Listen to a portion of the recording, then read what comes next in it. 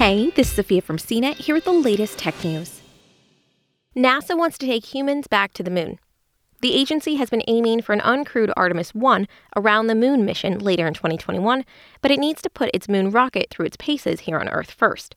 The agency is gearing up for a second try at a critical hot fire test of its space launch system. The first attempt at the hot fire in mid-January didn't go as planned, as the rocket shut down just over a minute into what should have been an 8-minute test. NASA said it scheduled the redo for March 18th.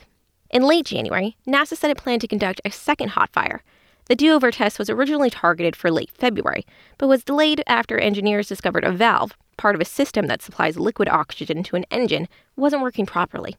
The SLS team troubleshot the issue and repaired the valve. The hot fire is the final part of the Green Run series of tests designed to check out the core stage of SLS before it actually launches from Earth. NASA refers to the core stage as the backbone of the SLS rocket.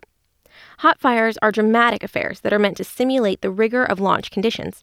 While the SLS core stage shut down safely during the test at Stennis Space Center in Mississippi, it shut down way too early. NASA reported the core stage, its engines, and the test stand were all in excellent condition, with no major repairs needed before the next attempt. While Artemis 1 won't have humans on board, later SLS missions will be responsible for safely escorting astronauts into space. For more of the latest tech news, visit cnet.com.